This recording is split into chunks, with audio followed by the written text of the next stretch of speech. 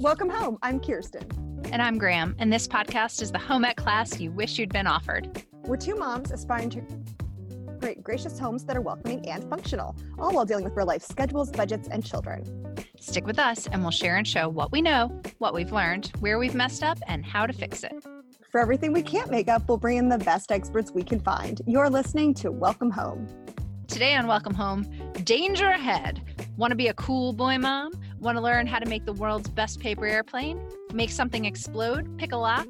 Life skills, baby. We're all about the life skills today. We're talking about the book that every boy needs on his nightstand. Plus, how many syllables does Graham's name really have?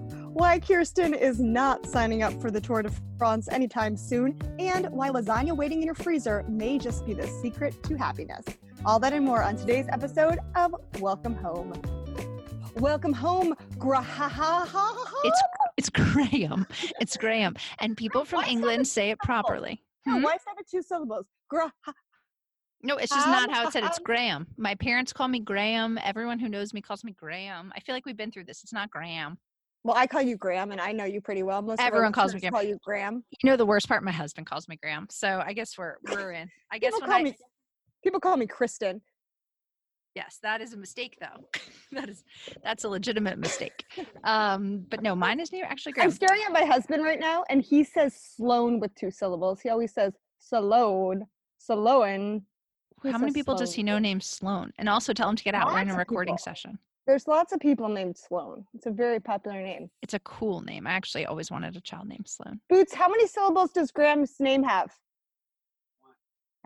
He said one. You could hear that. It took him a long time to think about it, though. So Tell him he's wrong, and Con is on my side.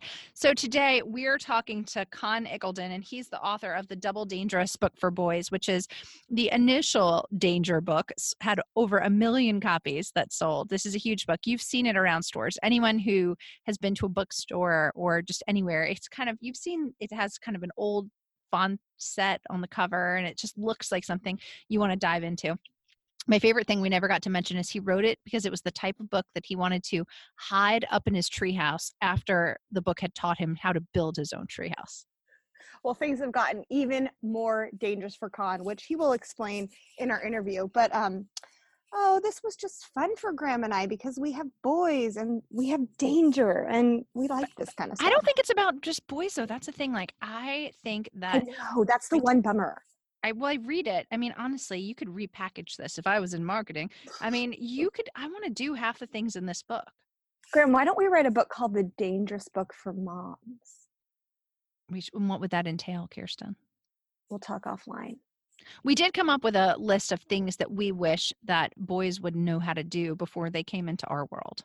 So that's part of the show as well. Like he does have a thank you note, how to write a thank you note in there, which is very welcome home-ish. I thought that was elegant. Brand. Yeah, how to write a thank you note, how to make a cup of coffee. It's good. He has a good little list of things that prime boys to be men. I have a question for you because let me set the scene for everyone here. I am at a hotel right now because I'm on vacation, and I'm doing air quotes when I say vacation. My husband had a business trip and I'm tagging along.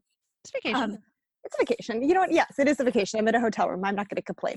But I always wonder what the housekeepers think because I've taped podcasts from hotel rooms a lot.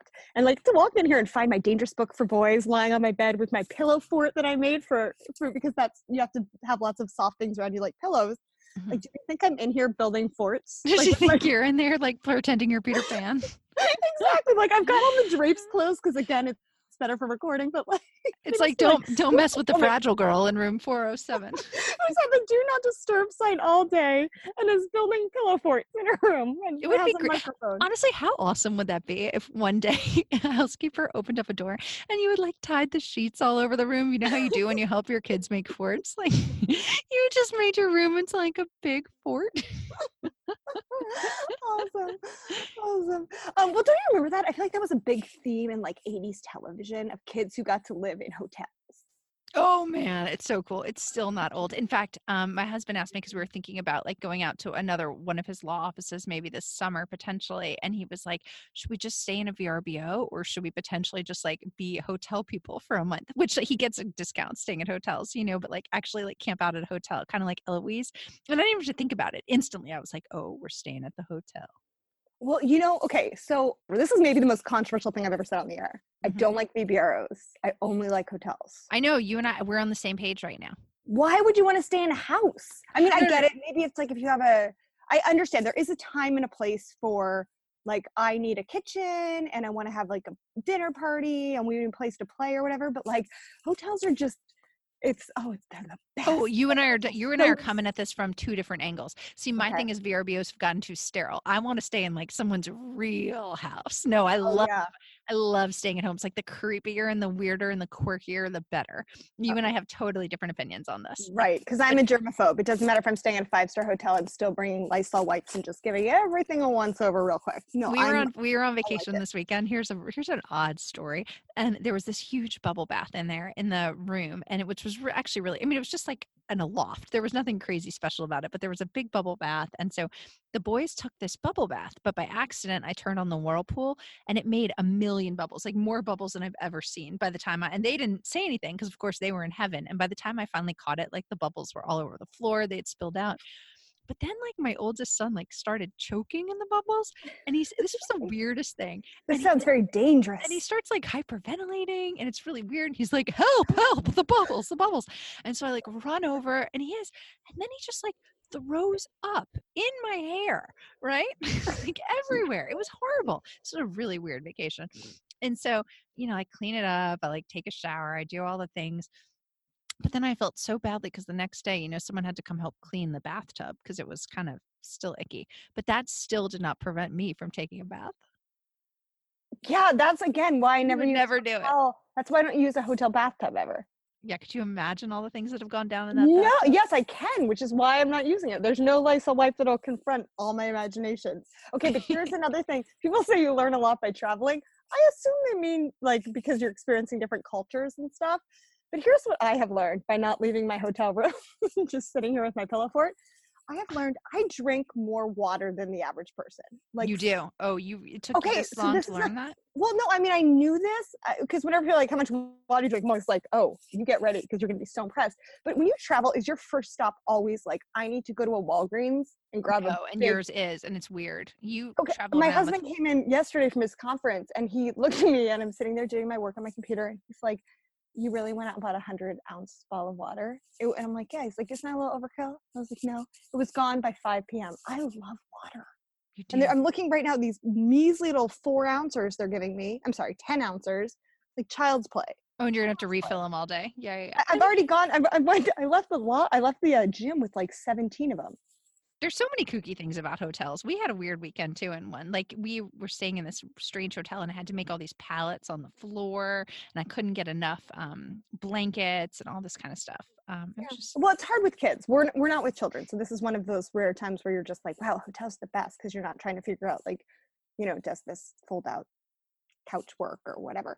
Okay, so I have a real quick question for you. This is actually because I am here kind of like on a date. yeah. We went out to dinner last night.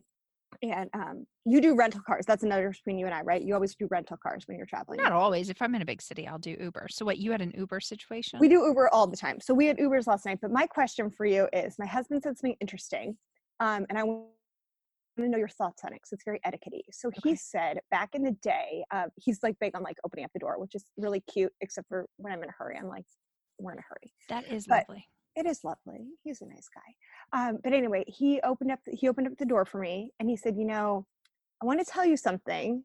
And he said, will you mind scooting in? I said, okay.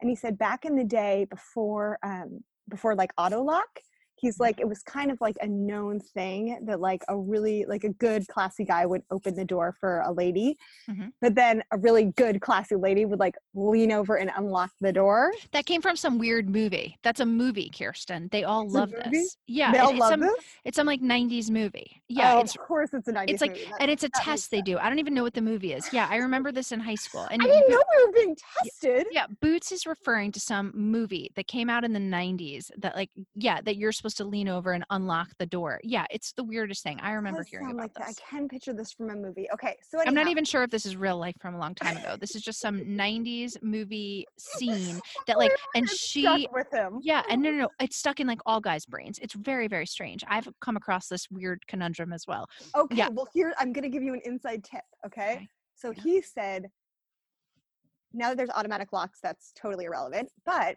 he's like, when going into an Uber, he's like, I think the equivalent is, would you scoot over so you're behind the driver? Because I need more legroom than you. But here's the thing, is this a case specific thing? Because my husband's like 6'2" and has really long legs, like he does, and I'm 5'4" and Yeah, have no, short I mean, legs, so it's like really we're weird, in but like, different leg room boats. yeah, you often give them more legroom, I think. I mean, I just think like, isn't that just kind of a metaphor for all things in life? Like they just kind of, I mean, Can you scoot yeah, over so I like, can have more yeah, room? sure. Like, okay, if we're driving with the kids, like clearly I'm the one who's going to take like the back middle seat, you know, when we're riding with, you know, your mother in the car, you know, my husband's mother or whatever it is. Like you just take the crappier seat. I don't know. I Again, don't my even- mother-in-law's very tall though and has long legs. She does. You are in a conundrum. I'm the shortest, so am I getting the crummy seat because I'm always the shortest with the Yeah, you just have to take the shortest crummy legs? seat. That's exactly what it is. Yeah. Or how about this? It's like when you drive, like if you're ever going out and you're going out with another couple, oftentimes you let the two guys sit in the front of the car and the two girls will sit in the back. Like, where did that come from? Do you feel like you do that? I'm feeling like, you know, Because the guys are bigger, so you let them sit up front. Graham. Right, right. Okay, yeah. But I know mean, it is. like I'm sure there's some deeper issues here, but I'm just saying like that's what seems to happen, right? I mean, I'm not trying to like create a wildfire here. you're gonna create a wildfire, Graham. This is gonna become a really. I'm just calling it out. Like if we're carpooling with another couple, the front seat. well, I mean, even like after, okay, so we're No, getting actually, into, that's not true. My husband's very sweet and generous about taking like crummy seats. He's a trooper. yeah, they are. I mean, again, the addendum is these are good, kind guys we're working with. They're not saying like get in the back seat, sit 3 paces behind. But don't you feel like even when dinner's over, if you're having a dinner party, that like it's carry my bags. Right, it's the women who get up and like take the plates off the table. No, we're still in a messed up world. What? I mean, these things are really still happening. Perfect equality yet? On that note, news, Graham. Okay, yeah, wow, we got all like it's funny though because well, these are real things. I don't know if people talk about these little itty bitty tiny things. Talk about real things on our show, Graham. Let's get to our world of fantasy and things we can do with our little boys. We have a perfect gentleman on, Con Iggulden, and he's wonderful. And we love his book, and he's darling to talk to. And we flustered him at one point, and I felt badly about that. Well, I think he might have. I think his cool Britishness covered over for like maybe a couple times you flustered him. Yeah. There's a couple times. I mean, don't talk about people's moms in a sexual way, Graham. That's weird. That's a good life hack for you, Graham. I think the other really interesting interview technique Kirsten and I have developed is we get cool people on to talk to, and then we spend a lot of time interrupting them, talking about side addendums and questions that we want to know, rather than letting them speak. So if you like that format, art imitates life, Graham. Graham, sorry. On that note, welcome, Con. Everybody strap in. You're going to learn some dangerous things, some cool things you could do with your boys. Just neat ideas. If you liked, let me just reference, if you liked our episode, it was go back to 151. It was called OMG, do you seriously not know how to do that? And it's when Kirsten and I came up with a list of things we think kids should know. And this book kind of mirrors that in that it is things that boys should know how to do. Boys being boys. Yeah, and also what was funny about that is I think we've never had an episode. Well, no, that's not true. Who was the oh gosh, what's her name now? The woman who was like the Firestorm woman. Oh my gosh, how are we blanking? Penelope Trunk. Penelope Trunk. Where did that go? Besides the Penelope Trunk, obviously episode, I think that the one about OMG, do you really not know how to do that got the most emails. I mean, so many people wrote to us and they're like, this is another thing my kid can't do. So apparently we might have to do a follow-up on that one at some point. That's a great episode. Yeah, because we're all slacking on our life skills that we're giving our kids, but not after this book. You will have many more life skills to pass down to them. We have the great honor of being with an international man of mystery. We've been looking for one of you, Con Iggulden, who has written the Double Dangerous Book for Boys. Con, welcome home. It's a pleasure. It's a pleasure. Thank you. We love when we have men on. Yes, he's like a double hit, Graham, because this is a man and he's international. I know. And yeah, I'm not really much of a mystery, though. Unfortunately, I'm really terribly easy to explain. I'm an international man of the obvious. Well, you've written a darling book, and actually you've written it a while ago. It sold over 1 million copies, The Dangerous Book for Boys, and now you're out with the re-release of the Double Dangerous Book for Boys. And what really resonated with Kirsten and I is we did a show a while ago, and I hope you can touch on this, and it really got a great response. It was our episode 151, and it was us talking about our children. And we didn't, especially Kirsten's the mother of 2 boys and a little girl, and I've got 2 boys. And we sat back and we said, oh my gosh, do you seriously not know how to do that? and then we locked them in a closet with your book and said, come out in 3 months and make me a paper airplane, because clearly this book teaches you all that stuff. But we see so many parallels with this book and sort of that episode. How do you choose what makes it? What makes it into the book? I mean, the first one, which is back in 2006 that I did with my brother. Bear in mind, we didn't think anyone would be interested. This was just a collection of all the things we used to do when we were kids, like growing crystals or making a bow and arrow and a go-kart and a tree house. And so we weren't trying to sort of please anybody or all we were doing was just celebrating the things we'd liked.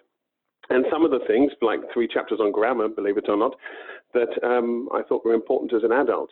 And then with the second book, after 12 years, the big engine for it was the fact that I had 2 sons, like both of you, and they kept bringing ideas home. So my eldest son would come home and say, I've started to try learning how to pick locks, and it's going pretty badly. How do you think it might go? And then we'd start looking into that. And then, the moment when a padlock finally popped open in my hand and it actually worked was one of the most satisfying in my life.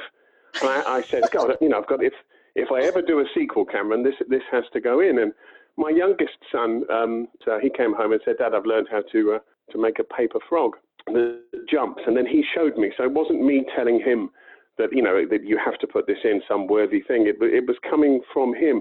And he came home and said, I've learned how to signal HI, hi, in sign language, so that when the teacher turns his back, I can say hi to my friends in class. And little things like, I thought, God, that's a good idea, Arthur. We've got to put that in as well. If I ever come to do a sequel, son, if it ever happens, I'll better do sign language. And honestly, an awful lot of it came from that. It came from them, or it was things that I wished I'd put in the first book and I didn't get it right in time, or it wasn't the right time. And it was years later that I came across it. And that was the combination of strands, really, that led to the Double Dangerous. So 2 questions that I was thinking as you were describing this. Let's describe your parents, Con. Would you say they were rather hands-off or rather hands-on to give you all this time to learn all this stuff? Well, they were hands-off in the sense of being fairly ancient, or from a different period. My dad was born in 1923, so he was born before the invention of television, for example. And my mother, that makes a big difference, because television is I was thinking about this earlier today. When I was a kid, there were 3 channels in Britain. We'd heard America had loads of channels, but we didn't really believe it. We do, it's true. About flavors of ice cream. We still think in Britain there's only really 3 flavors. There's chocolate, strawberry, and vanilla. Anything else can only be a combination of those 3. It's just madness. But with the television thing, it meant that it stopped around midnight. It meant that you really didn't have a great deal of choice, and because of that, we were often bored. So you'd have a Sunday afternoon film like Ben-Hur going on for 3.5 hours, and we'd wander off or go out for the day, come back, and it would mysteriously still be on. It was extraordinary, and that meant that we had to entertain ourselves. So we would come up with ideas. Nowadays, of course, it is true that with a combination of sort of Netflix and the internet and iPads and apps, that it's not that entertainment is now so extraordinarily good that you have to make much more of a mental effort to step away from it, because you could fill every hour of every day with something fairly decent, like Life in Pieces or Modern Family or whatever it is. Or for a wonderful podcast. Yeah, right, you can listen to the entire catalog of the Welcome Home podcast. That's one way you put me in a difficult situation, because I guess I have to recommend that. But at the same time, I'm railing against it. It's very awkward. Opiate for the masses, right? Well, to some extent, when you look at Teen Titans or something like that, my kids will sit in front of a dozen episodes of that, or SpongeBob SquarePants, and it really does look, when they go all slack-jawed and slightly dribbling, you think, yes, that is an opiate for the masses, and it's not good for them, because every hour they spend, watching 3 more episodes of Teen Titans. Yes, I really do know how long they are. It's is an hour they might have had an experience that would matter for the rest of their lives, something that would, I don't know, it may be half cutting their thumb off, you never know your luck, or it might be sort of learning something, making something, doing something, and it won't be just a wasted hour, and that matters to me a great deal. That's how these books came about, really, because I was just trying to come up with decent ideas that were fun to do that didn't involve sort of screens. But my parents were hands off because in some ways, they had come literally from a different era. My mother grew up in 1930s Ireland, where they rode a pony and trap to church with a little cart. So if a car came past, and cars did exist, one of her aunties had to be covered with a blanket because she became so upset at the noise and the stink of the car. So this was a different era. My mother went into a convent at the age of 14. She became a nun and took a vow of poverty and became the proper black and white good shepherd. It was a closed order for 20 years. She was in there until the age of 34. And I'm sure you know that 14 to 34 are probably the most important 20 years of your life. And she spent them mostly in silence and prayer. And then at 34, she was very keen to come out and have children. So my father really hardly knew what hit him. And as a result, you had a lot to teach her. Well, I mean, I'll tell you, he did describe her as the oldest virgin in England. And basically, yeah, exactly. That's my father's sense of humor right there. But either way, they had a very happy marriage, and I'm obviously delighted she did leave the convent because otherwise I wouldn't exist. So when you say, were your parents hands-on, they were so different to sort of the modern era that it almost isn't comparable. There's no comparison. Yeah, well, I mean, that's it. You look at your book and it looks like it's, you have such a nostalgic feel to these books, like the pictures, the typeface, even like the the binding of it just kind of is reminiscent of another time, Deliberately, yes. Yeah. Well, and okay, so one of the chapters that jumps out at me because you hit so many nerves when you were talking about the screen time thing. My youngest, she's a girl. She's very dangerous. She's my most dangerous child, and she and like in the good way, in your way, but she just turned 7 and she asked for an iPad for her birthday. And oh yes, right. And it wasn't even, let's do like the more traditionally stereotypical female equivalent of that. Like she didn't ask for a dollhouse, she didn't ask for a bicycle. Yeah.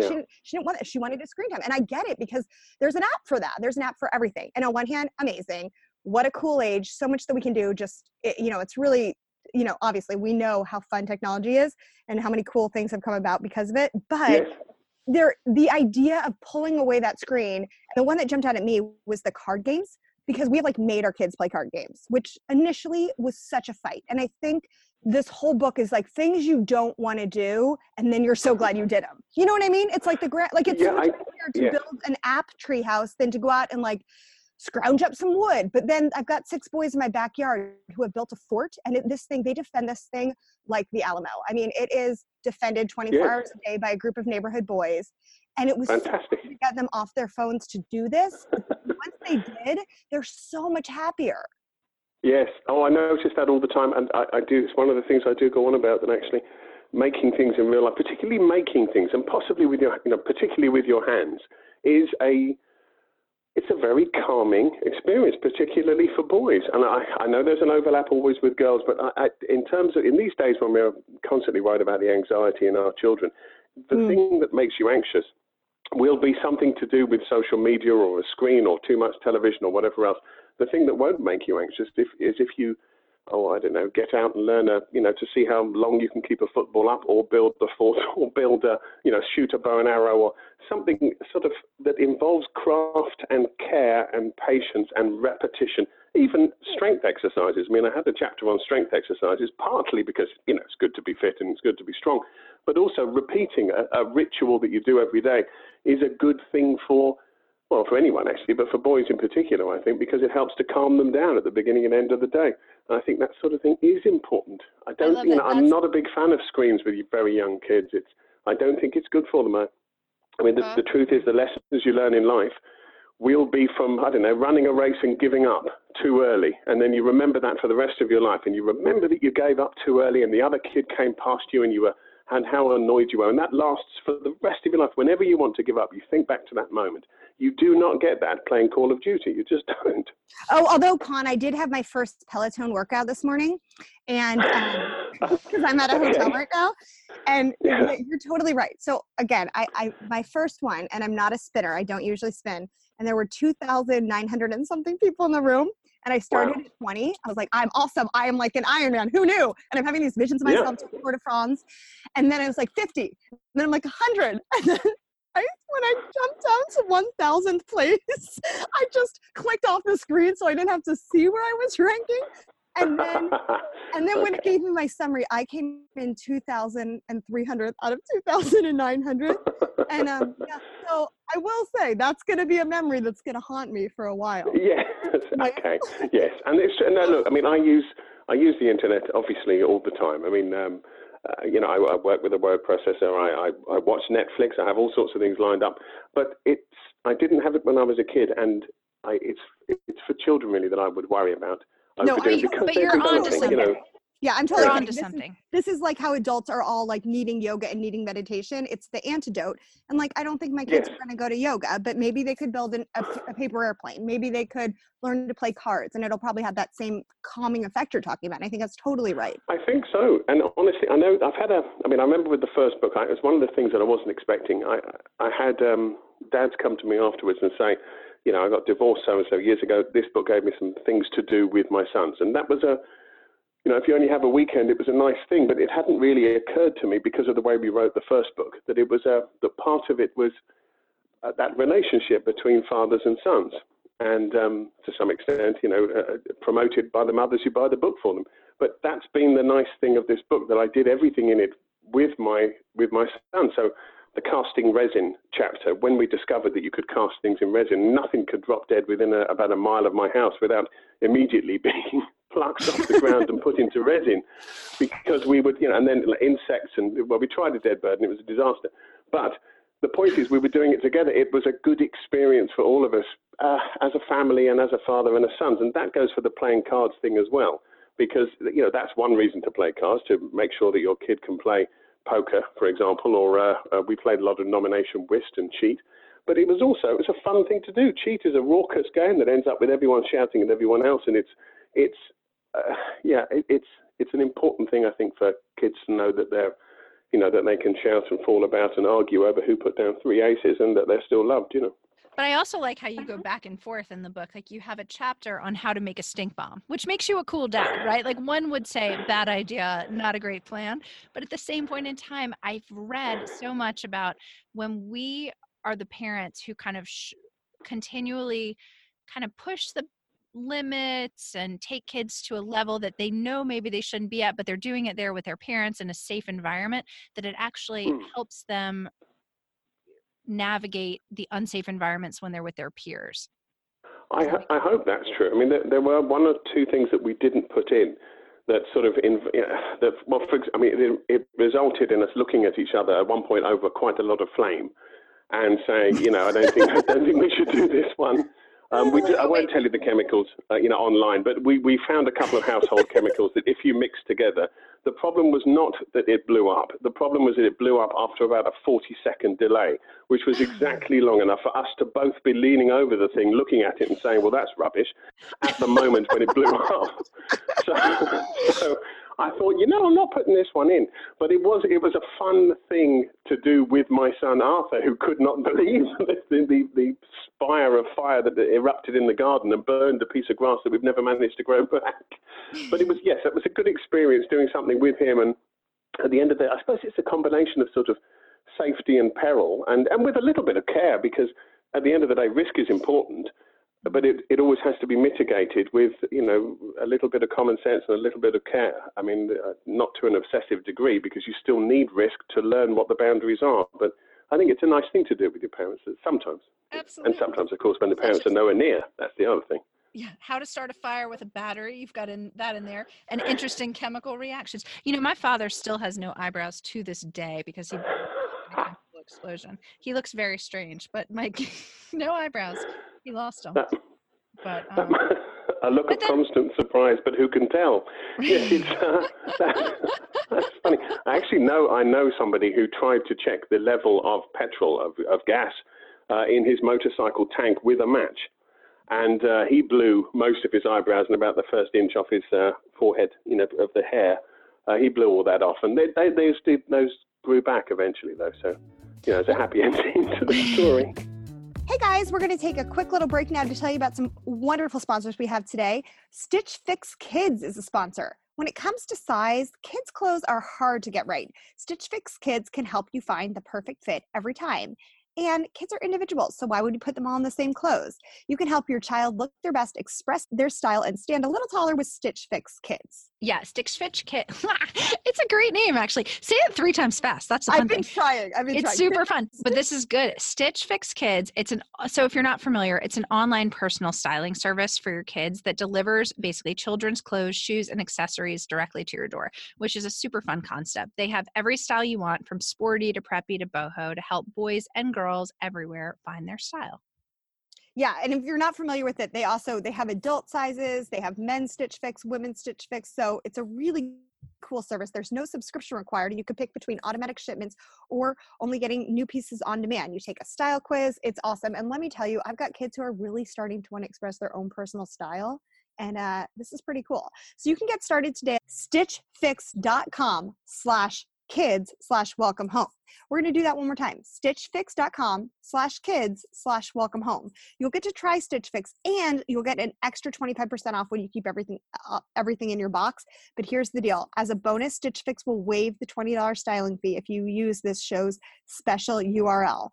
So again, stitchfix.com/kids/welcome home. Thanks, Stitch Fix Kids. That was a mouthful, but I liked it. All right.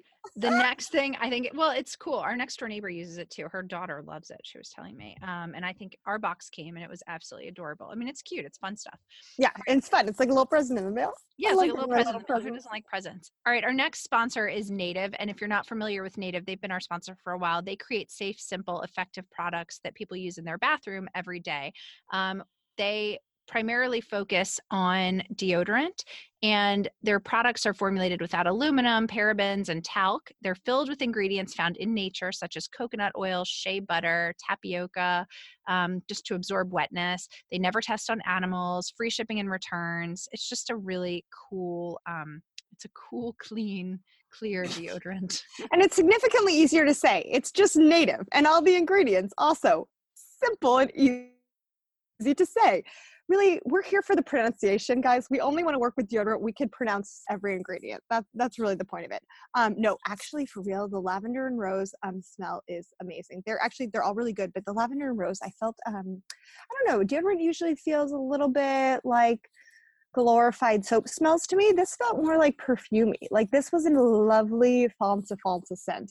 So if you want to give it a try, like everyone else who's obsessed with this is one of those products that continues to come up and people are like, oh, I already use it, I already love it. So give it a try. You're going to want to go to nativedeodorant.com and use the promo code welcome home during checkout to get 20% off your first purchase. Again, it's nativedeodorant.com and use the promo code welcome home, all one word, and you will get 20% off your purchase. So thank you, Native Deodorant. Enjoy smelling like a rose. These are good stocking stuffers too, especially at 20% off. Start thinking about the holiday time. Thank you, Native. We have a follow-up book we want you to write. Kirsten and I came up with a list of things we women wish that men would know, that we want you to add to a book. I think a dangerous book for grown boys. Right. Okay, go on then, hit me. Well, what are some? I think, some silly things. Like I think it would be great to know how to fold socks in a t-shirt. I love that you put making coffee in the book. Make a cup of coffee. This is ridiculous, but I make coffee every single morning, and my husband has decided he enjoys it and just learned how to make a cup when I'm not there. I am just fascinated by coffee, and I would also like to point out that there's a fantastic recipe for a lasagna in there because, as I said to the kids, if you know how to make a lasagna, there is a much greater chance that you will actually eat a lasagna at some point in your life. So this is therefore worth doing, and the recipe is to make one you can eat that evening and then to freeze one, and it freezes really well. So it's the absolute joy of the fact that knowing your entire life that in the freezer at home is a lasagna. I mean, this is happy. These are happy things. I think. I didn't know you folded socks, by the way. Who folds socks? Pardon? Play at least one quality song on an instrument of your choosing. Can you do that? I always thought it would be really cool if I could do that. No, I mean, my brother David can play the Streets of London. The Streets of London town. Something on the guitar. He's pretty good. I can't. I can do. I can do Hotel California on the piano. Come to the. It's only another 4 chords, but I mean, yes, I can do a little bit of that. But that's perfect, and that's a sexy quality too. That brings the women. Not the way I play it, isn't? I'll be honest. My boys just learned to play Stranger Things theme song on the piano, which sort of is they're watching a Netflix show on their devices, but then they're playing the theme song on the piano. So I feel like at least I'm a little redeemed. In all seriousness, that's absolutely right. I actually could have done that. I mean, that would, you see, if the kids had come home and said, Dad, we've learned this tune on the piano, then it would have occurred to me to put it in.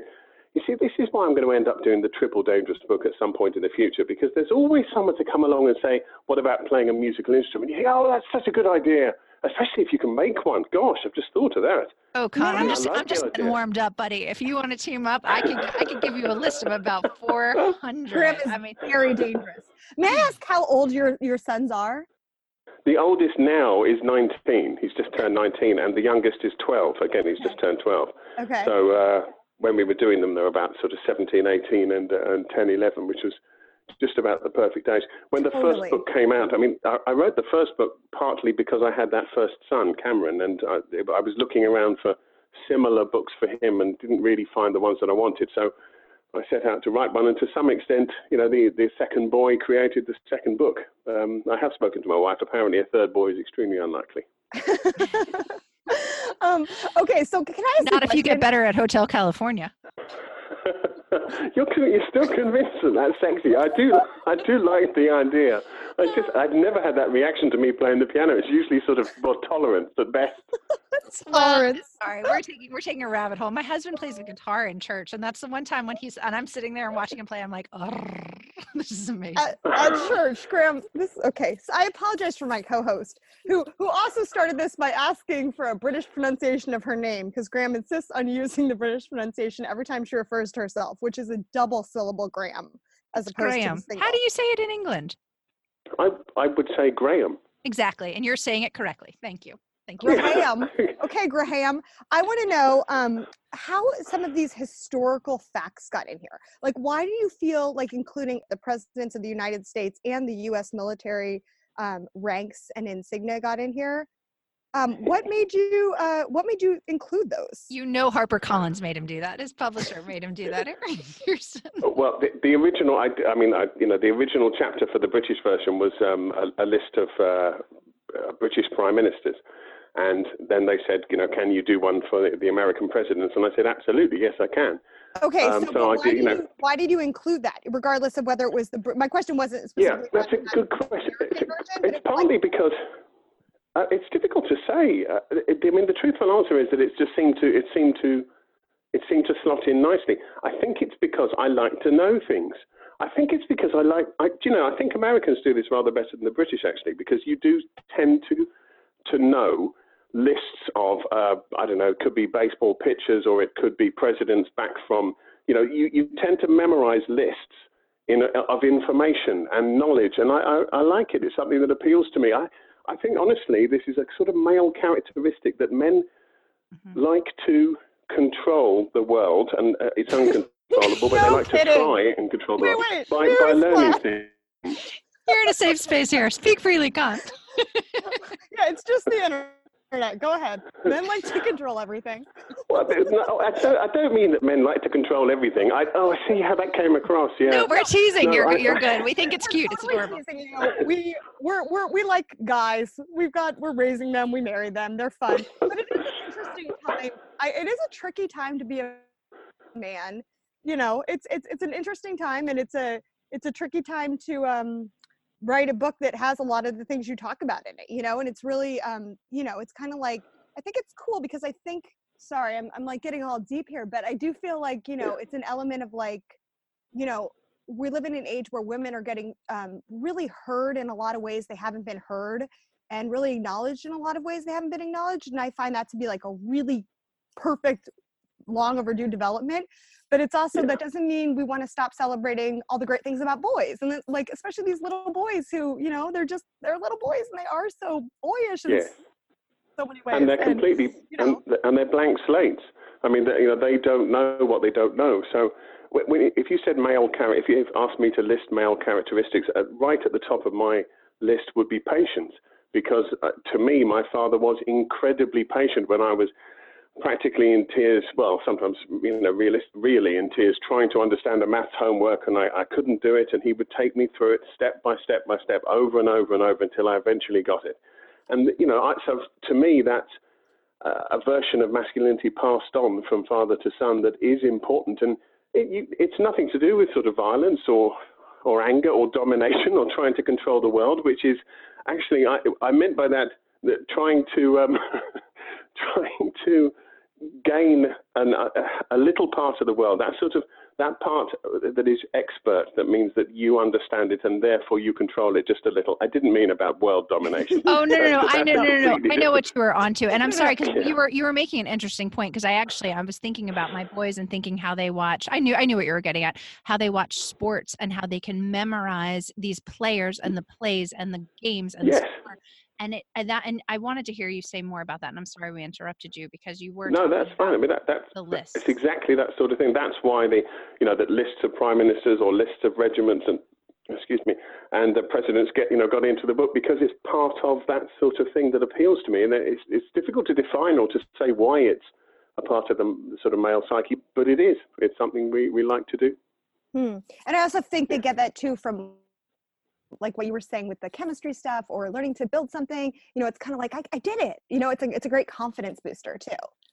Yeah, I think so. I mean, this goes back to what I was saying about anxiety. I mean, it's or that feeling of confidence that comes from competence, knowing you can saw a straight line, knowing you can use a chisel, knowing you can build something with your hands, and then it can sit on or hang from a string off the ceiling or whatever it is. That is something tangible, something that you can do, and I think that's important. Yeah. You know what? We might have just solved something huge here on this show. I think what I'm noticing, and especially the opposite is with social media, is that social media is just this deluge that's incessant. And what you're saying with the list of presidents, the lists of whatever, it has a start and it has a finish. If you can do a straight line, you know how to do it, right? You can, that's important, claim it and own it. You can rewire it. I think that's brilliant. Honestly, I think that's brilliant, because the fact that it's this nebulous sort of thing that never comes to an end. There's always an update. There's always 1,000, more texts and posts and likes and tweets and retweets, so that there's no beginning and end.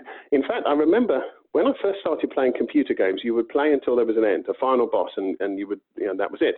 And then they invented this idea of a sort of universal, be quiet, you little savage. Sorry, I'm talking to the terrier. Obviously, I'm talking to the terrier. Shush. Of course you have a terrier. It's okay. That's how I talk to Graham all the time. It's fine. You little savage, when they invented Graham. a sort of an unlimited computer game world, it immediately was the end for me, because I knew that if I got into that, I would never be able to stop, if you see what I mean. So it's a sort of, because I needed to have a computer game that I could play obsessively till the point of it stopping and ending and finish final boss. If there was a limitless landscape, I would never come out of it. So I think there's a lot of truth in that. I think that, I suppose it's about boundaries, and I suppose all human beings need boundaries, but there's a good argument to be made that social media doesn't have any, and that's why one of the reasons it's not such a great thing. It's interesting when you talked about that, because you have stories in here, like all the stories you have in here, some of the mythology, just different, kind of well-known tales. And, it's funny that they call Instagram stories, because they're not stories. Like you just said, they're ongoing. It never stops. I mean, the stories, first of all, were you always chosen because they were stories of courage. I mean, in the first book, I did Scott of the Antarctic, for example, and that was all about how, his final moments, and where he wrote letters to all of the the teams, the families of the team that he was with, and apologizing really for bringing them to their death, because he knew he wouldn't get home. He had gangrene in his foot, and he was 11 miles from the next food dump, and he knew that was it. So it was a story of sort of great calm in the final moments, and I loved telling it. And then when I was going to a few schools to talk about things like this and about being an author, one of them, I went to Dulwich College in London, and they said, "Would you like to see Shackleton's boat?" And I said, "What? Ernest Shackleton, the Antarctic explorer, 800 miles across Antarctica in a little boat?" And he said, "Yes, that boat." And it's tiny. It's a tiny, frail little thing. It's not much bigger than a rowing boat. But he and a few others sailed across the Antarctic in it, an incredible feat of navigation and endurance in incredibly low temperatures, to bring help to their stranded team when their ship was crushed by 2 ice floes. And I thought that's got to go in. That is a fantastic story, and I can actually use my own photograph that I took of the boat in the school. And they came about really because I like stories of courage. They inspire me. Mm-hmm. I mean, again, in the first book, I did one on Douglas Bader, who in World War II had both legs. He lost both legs in a terrible plane crash, and yet went on to be a successful fighter pilot. He was captured by the Germans. He then tried to escape, despite being on sort of terrible, bad examples of his legs. And he was a very irascible, difficult, aggressive, unpleasant man in many ways, and absolutely inspiring at moments of crisis. And he was a wonderful character, so I put his story in. I mean, I think these stories are important. To some extent, it's how we pass on our values. We say this is a hero, this is someone we admire, and that's absolutely vital. It has been for the last 2,500 years, give or take, back to ancient Greece. Absolutely. Yeah. And I just thought of a new chapter too, called Kids Talk to Your Grandparents. I think if you got a couple, I think that's a good one. Get 1 or 2 of our grandparents' amazing, wonderful life stories, because we're approaching Veterans Day here, and I'm thinking that a lot of these stories are of these tales of great heroism, which I think exist in almost many families. I mean, especially that had World War II veterans and other veterans in them. We need to continue to pass these on. Yes, I'm a huge fan of people recording their personal family stories, because it matters to someone. It matters to those who come after. And once you're gone, there's no way to ask you. I mean, I found that already after the death of my parents, that I'm often sort of thinking, hang on, who's this? Who's Auntie Beryl? And I can't ring them up and ask them anymore. So, what relation is this person to me? And, once they're gone, all that knowledge is, it's cut off. I do feel a little bit like each generation drags an anchor behind it for a couple of generations. But then once that chain snaps, and you do feel like it snaps when your parents are gone, suddenly you're the parent, and you're, there's no one for you to call and say, I've had a terrible bad day. It's a new part of your life, and something important has been lost. Wow. Well, I think all these, stories from the past are probably, hopefully, maybe putting that spark in our kids to have those conversations. I hope so.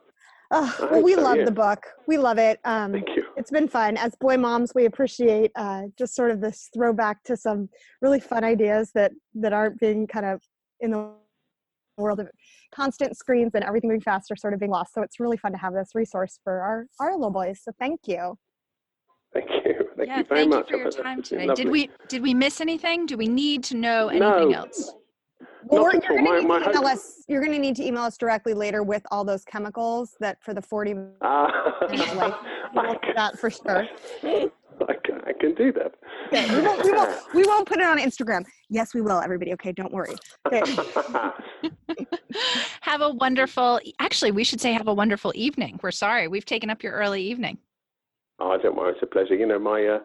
My daughter is she's flying over to Washington tomorrow. Oh. So she's going to see the Pentagon and the White House and the Marine Memorial and all sorts of the Lincoln Memorial, all sorts of interesting things. So I hope you'll look after her. We will do it. I will send Kirsten with a waving flag to welcome her. We will keep her safe. Con, thank you so much for your time. Thank you. It's been a real pleasure. Thanks very much. Thanks for listening to this week's episode of Welcome Home. We think you guys are the best. If you'd like to learn more about today's topic or any of the sponsor deals we mentioned, visit our website at thewelcomehomepodcast.com. Our sweet listeners tell us all the time that it feels like we're real life friends, and not to be too mushy, but we feel the same about you. So why not go ahead and connect with us on Instagram? We're at the Welcome Home Podcast. Or if it's something super secret, feel free to send us an email at hello@thewelcomehomepodcast.com, especially if it's a secret about Kirsten. I'm the one who checks the email. It will stay between us. And as always, if you'd enjoyed today's episode of Welcome Home, please make sure you're subscribed. And also, if you have a few minutes, we'd just love for you to leave us a review wherever you listen to podcasts. Also, please share the show with your friends. Tell your friends. That's the hospitable thing to do. Thanks for listening to Welcome Home.